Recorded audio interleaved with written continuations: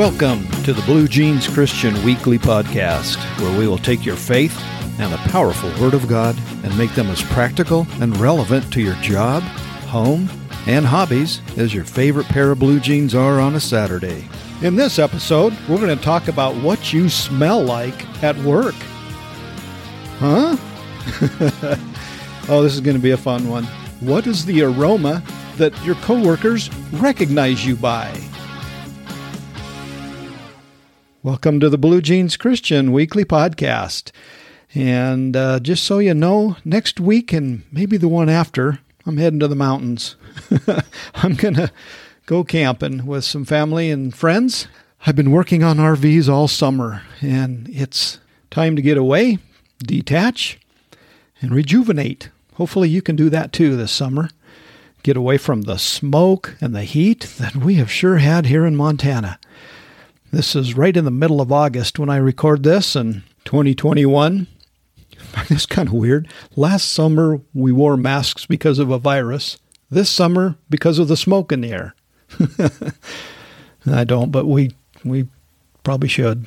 Maybe it's why my voice is kind of hoarse. We've had smoke in our valley here in Bozeman, Montana since June. Boy, that's too much. Too long. We hear it's not smoky in Colorado like it was last summer, so we're going to go there. Okay. So maybe you can use the time to go back and listen to some previous episodes, especially if you're married. Go back and listen to a few of those marriage tune-up episodes from a little over a year ago. It might be time to give your marriage a tune-up, which we all need to every now and then, right? To start off this episode, I'm going to mention a few things and see if you can remember what the fragrances are of the things that I mention. A new car, fresh pine when cutting firewood, or your Christmas tree, the ashtray in the smoking area. How about burned flux when welding? Exhaust from a diesel truck that does not use diesel exhaust fluid. Kerosene from the startup of an airline jet. Right? How about the smell of fresh cut alfalfa of a windrow field? How about an electrical fire? Now there's a unique smell, right? How about new wood when you're framing a house? How about if you've worked on a transmission, the smell of the transmission, or maybe even the differential oil? There's a unique smell, right? How about when you walk into a pizza restaurant? Auto body paint? Here's one that you may or may not know. Fermenting beer. I like that one. Or when you walk by or in a coffee shop. Or freshly mowed lawn. Or how about the smell of a dentist office? Oh, now I ruined it all, didn't I? But they're all very recognizable, aren't they? And if you know anyone who works at any of those businesses, they usually smell like that too. In fact, you might be able to tell what a person does by their fragrance without even having to ask them. Hey, you work at a dairy farm, don't you? Why, yeah, I do. How'd you know? I was reading 2 Corinthians 2, 14 through 17 the other day, and I noticed Paul uses the idiom of fragrance, just like I have been mentioning, and that fragrance you're supposed to have is the aroma of Christ. In other words, when you're at work, is there an aroma of Christ about you that folks recognize that you're a Christian? Do folks know that you know Christ? Now let me read this to you and see if you agree. Now thanks be to God who always leads us in triumph in Christ, and through us diffuses the fragrance of His knowledge in every place. For we are to God the fragrance of Christ among those who are being saved and among those who are perishing. To the one, we are the aroma of death, leading to death, and to the other, the aroma of life, leading to life. Folks around you, using their senses, should be able to tell that you're a Christian. Because that verse says that God diffuses the aroma of Christ and the knowledge of Him through us. Did you catch that in the first part of that verse? Remember it says, "Now thanks be to God who always leads us in triumph in Christ, and through us diffuses the fragrance of His, God's knowledge in every place." Every place, right? That includes your workplace. He goes on to say, "For we are to God the fragrance of Christ among those," both those that are Christians and those that aren't. And you probably have both where you work.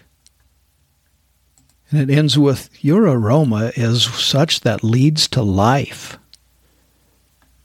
Have you ever been around someone new, and within a short period of time, you just kind of know they were a Christian?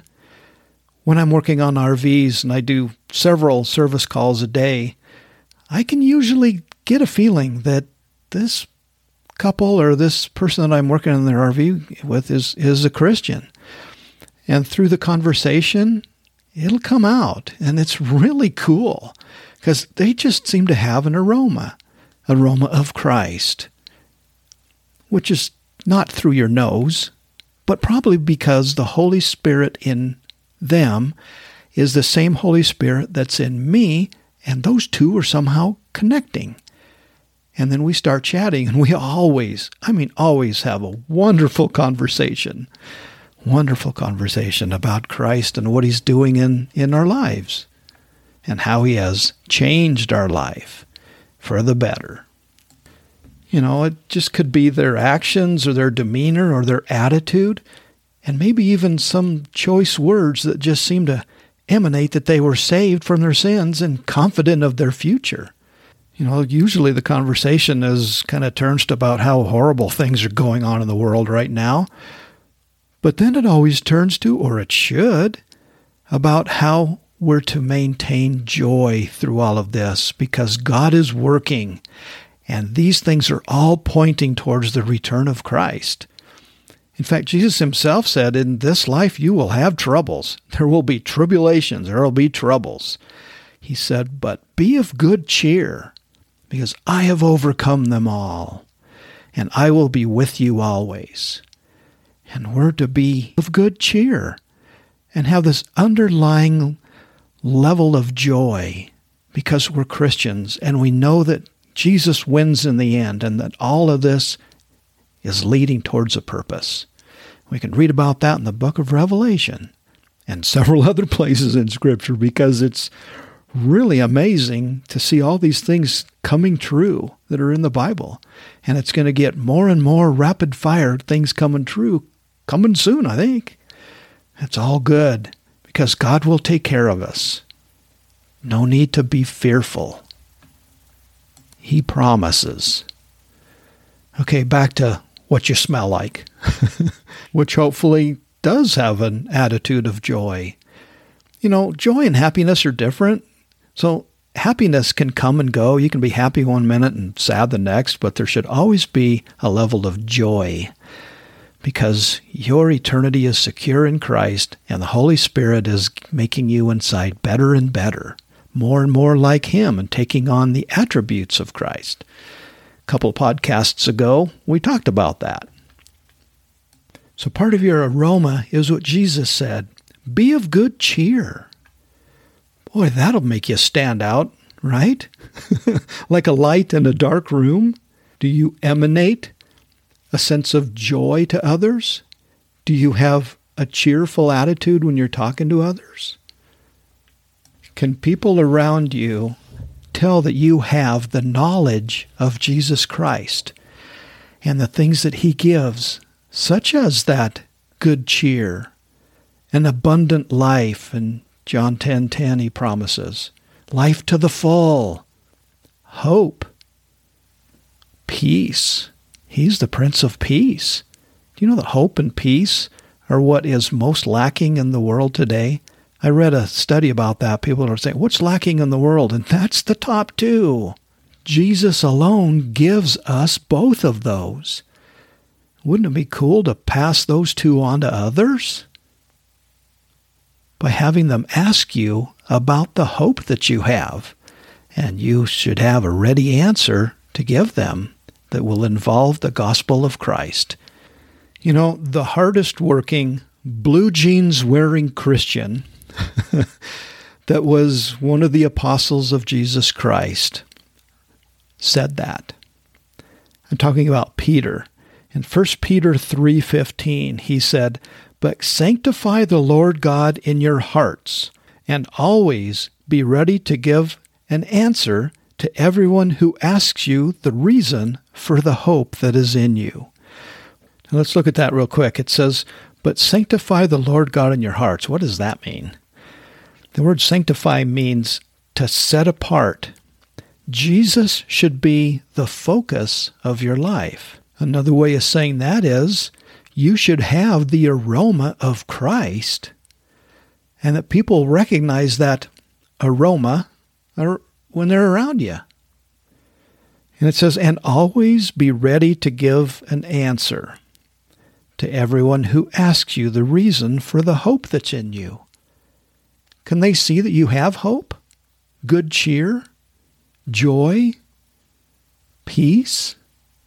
Those are all things that they should be able to recognize in you. Are you getting it? Hope so. Just as a person working in any of those places that I listed in the early part of this podcast can be recognizable by the aroma of their workplace, and someone might ask them about their job, so should you have the aroma and knowledge of Jesus and the hope and abundant eternal life that only He gives. Now the next verse there that Peter said tells how to talk to them, or at least the attitude that you should have. You should talk to them with gentleness and respect. Can you do that? Some versions say meekness and fear. I just like to say gentleness and respect for them. Same thing. And you know what? Peter even knows how people can be, and he answers that because you're probably thinking the same thing. He says, when they scoff at you and even call you an evildoer.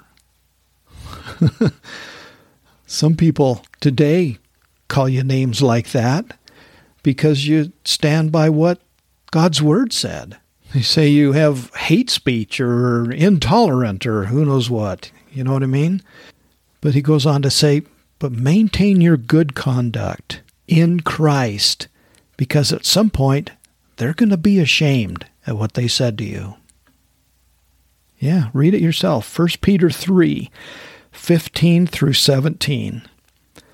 He even ends with, for it's better to suffer through those kinds of comments, maintaining your stance with the will of God, than to give in or succumb to what they're saying. So I would encourage you to read that. 1 Peter 3. Just do 13 through 17. Now I want to circle back to that 2 Corinthians 2, 14 through 17 passage and take a look at just that very last part in verse 17, where Paul was talking about having the aroma or fragrance of Christ at your job and in your family and when you're camping with family and friends. Hopefully I can remember that next few weeks. But it ends by saying, remember this, the words that come out of your mouth should be a glory to God. It says that we are to speak in the sight of God in Christ. That's how he ends that passage. And God will help us with what to say.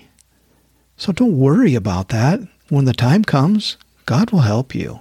That's a promise that he gives in several places in Scripture. But just remember that your actions are being watched by God, and you're to be a representative of Christ. He placed you right there in that conversation to show the others the aroma of Christ. Can you buck up and do that? Give it a try. The more you do, the more easier it gets and the more confident you have. I found that out, and you will too. You'll have more confidence, speaking bold, as Paul said. The knowledge of Christ. That's what you learned with all those Bible passages you've been reading, all those sermons you've been sitting there listening to. There's your chance to put them to use. There's your chance to put on the Bible and those sermons like blue jeans and go to work and have the fragrance or aroma of Christ in your job. Represent Jesus well. Please, you're doing so as a glory to God. And remember, I wrote a book called Your Glorious Endeavor. How to glorify God, be well-pleasing to Him, and worship Him acceptably, which you can get on Amazon or anywhere Christian books are sold. Or just email me and I'll send you one. Kevin@bluejeanschristian.com. Okay, folks? Have a nice next few weeks. Be a glory to Him. See you later.